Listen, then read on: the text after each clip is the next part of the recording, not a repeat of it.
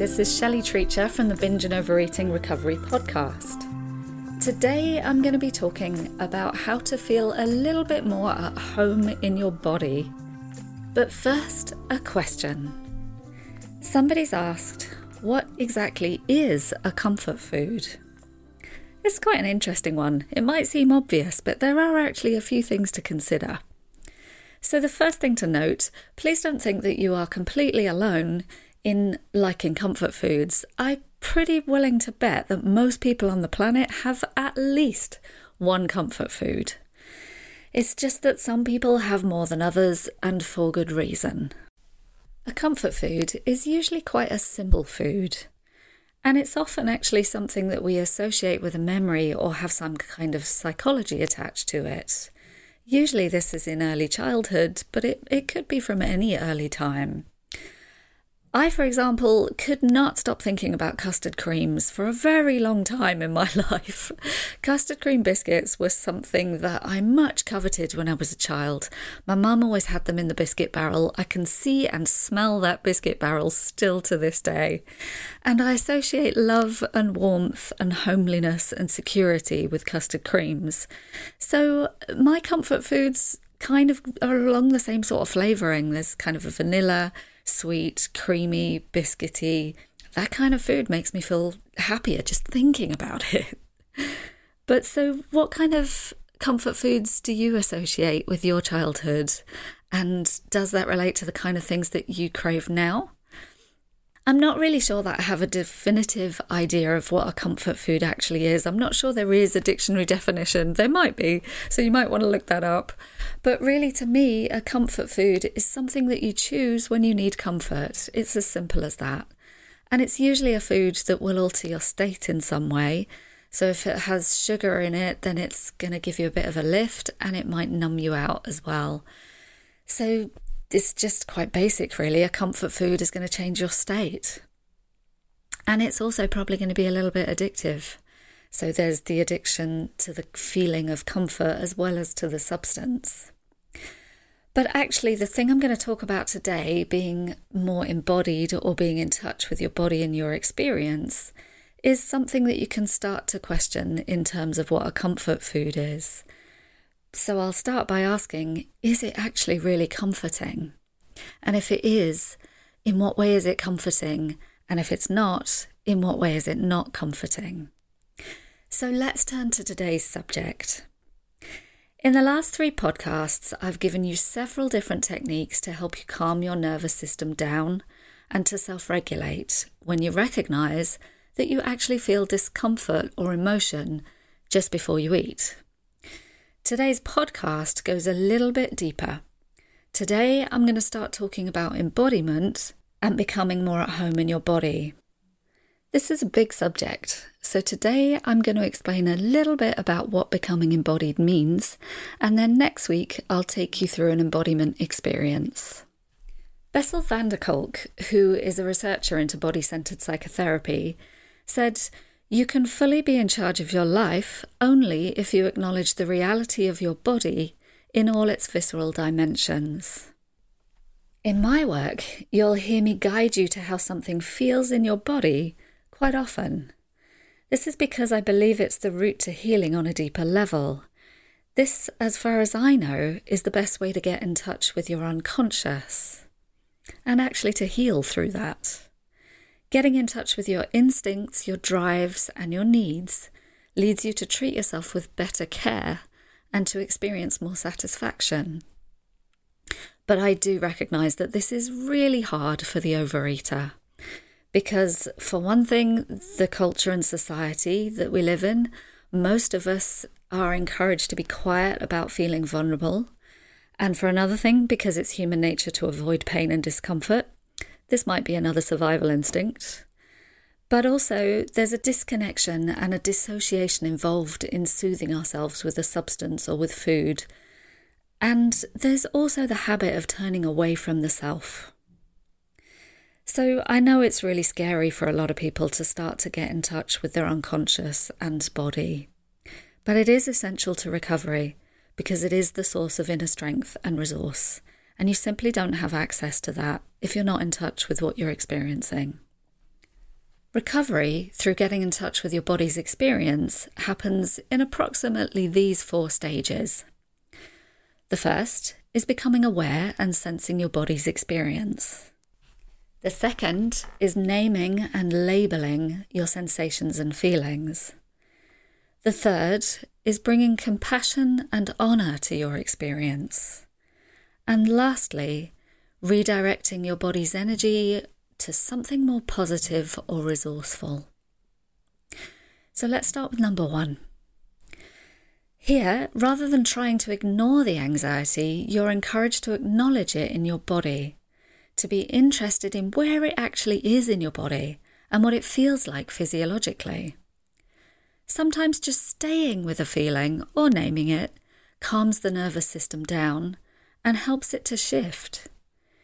Often it's actually the fear of feeling rather than the feeling itself that is the difficulty. Here I'm going to quote one of my favourite mentors. I've been blessed to have so many great teachers in somatic psychotherapy, and Macy Day is my absolute favourite. So in talking about defensiveness, which overeating might be for you, she says, to see what's driving our protective or defensive behaviours, we must also be willing to touch into the helplessness, grief, confusion, or fear. Whatever pain our protector or defence is trying to prevent us from feeling in an open, curious way. This open stance allows new information to emerge from the depths of our being. The longer we linger, the more information emerges. Sometimes memories surface. Sometimes we get only a general understanding of our wounded part. Here are some of the things we might investigate in mindfulness, she says. What kind of state is this? What emotions come along with this? What is my body expressing in this state? How old do I feel right now? What earlier situation seems connected to this state? And what am I expecting as I protect myself like this? These are questions you can start to be curious about to do with your comfort eating. Understanding and bringing compassion to what a feeling wants and meeting that need is next. Your feelings always have a message.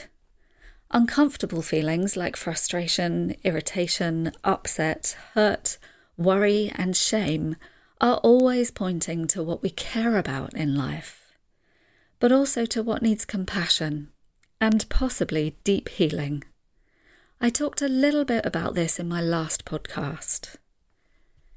It sounds counterintuitive, but it's actually really helpful to do something we call support the defense.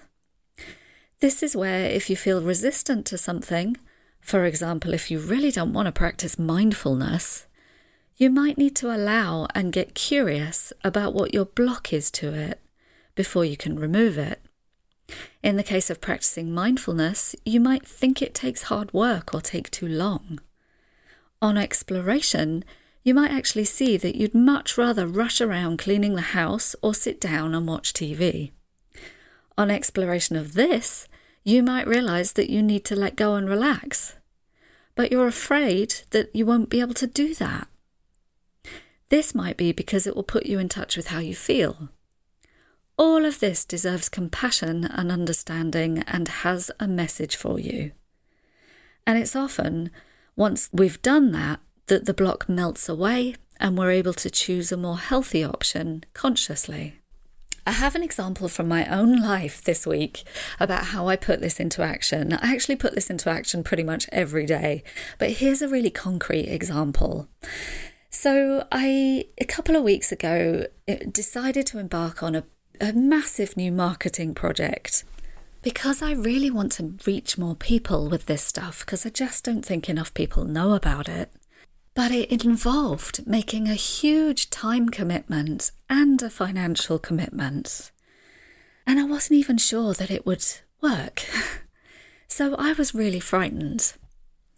After the first excitement, I was thrown into fight or flight. I became super activated. This was obvious because I was having trouble sleeping and I was craving junk food. So I recognised and named it as an overactive nervous system or overstimulated. Then, starting with step 1, I observed it. I explored the intensity of feeling in my body, and it was intense. I had a tightness in my stomach and my belly, and I was breathing really shallowly. I was also a bit manic and fast. Moving into step 2, I started to explore what the fear was all about and what it wanted. What was I actually afraid of? Here I found that I was afraid of failing, but I also found my ultimate goal, which is to reach more people with what I believe in. Using some of the resources I've mentioned over the last few weeks, I brought my nervous system back down. I actually used mindfulness and calming, slowing down with helpful audios. And then moving into step 3, I started to bring compassion to how I felt, by allowing it to be okay that I was scared, and by giving that some time and attention. I started to look after the teenager inside me that had actually seen my mother fall into bankruptcy in self-employment. This had made my mother really ill. No wonder I was afraid. But I realised by doing this that I'm not my mother. I've had access to so many more inner and external resources than she ever had in her life. I reminded myself of the support I already have, specifically for my business, but also for my soul. This is bringing more compassion. I researched support for expanding my business. It made me feel liberated, actually. This is bringing more compassion. And finally, moving into step 4, I decided to use the physical energy I was carrying in this fear and the excitement. I decided to embrace it, to enjoy it even, maybe even to have fun with it. I channeled it into actually doing something, and it felt really good. You can do the same as this.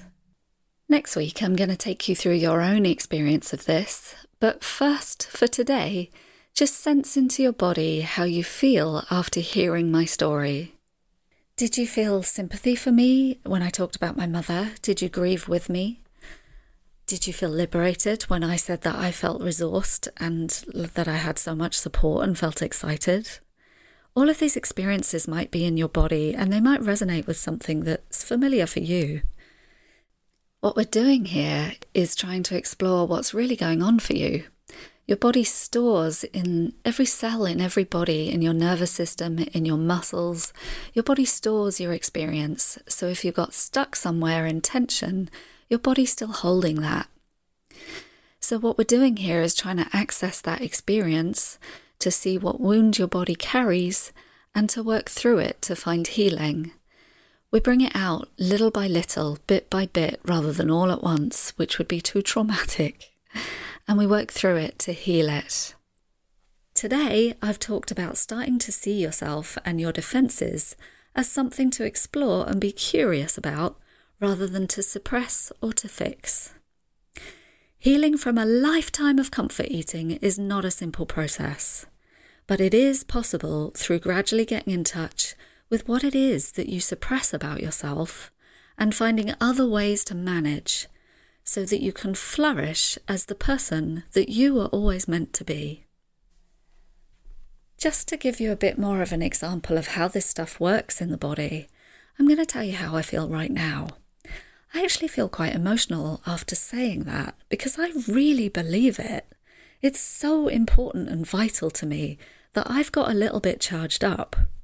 I feel kind of nervous in my belly, just below my diaphragm. Some people might call that area the chakra that is the sense of yourself. So that fits. And I also feel kind of nervous excitement in my chest. I'm breathing fairly middle, sort of deep and shallow, because I'm excited. I'm also nervous because I want so desperately for people to understand this. And it's through this kind of activation that I'm getting to do my job's life's work. So you can see the benefit. And this is what I hope to teach you. So I'll be back next week. I'll be back on Wednesday. As I said, this is coming forward every Wednesday from now on. Next week, I'll start to take you through an experience of your own in your body. So please join me next Wednesday. And I'd still very much like to hear your questions or comments.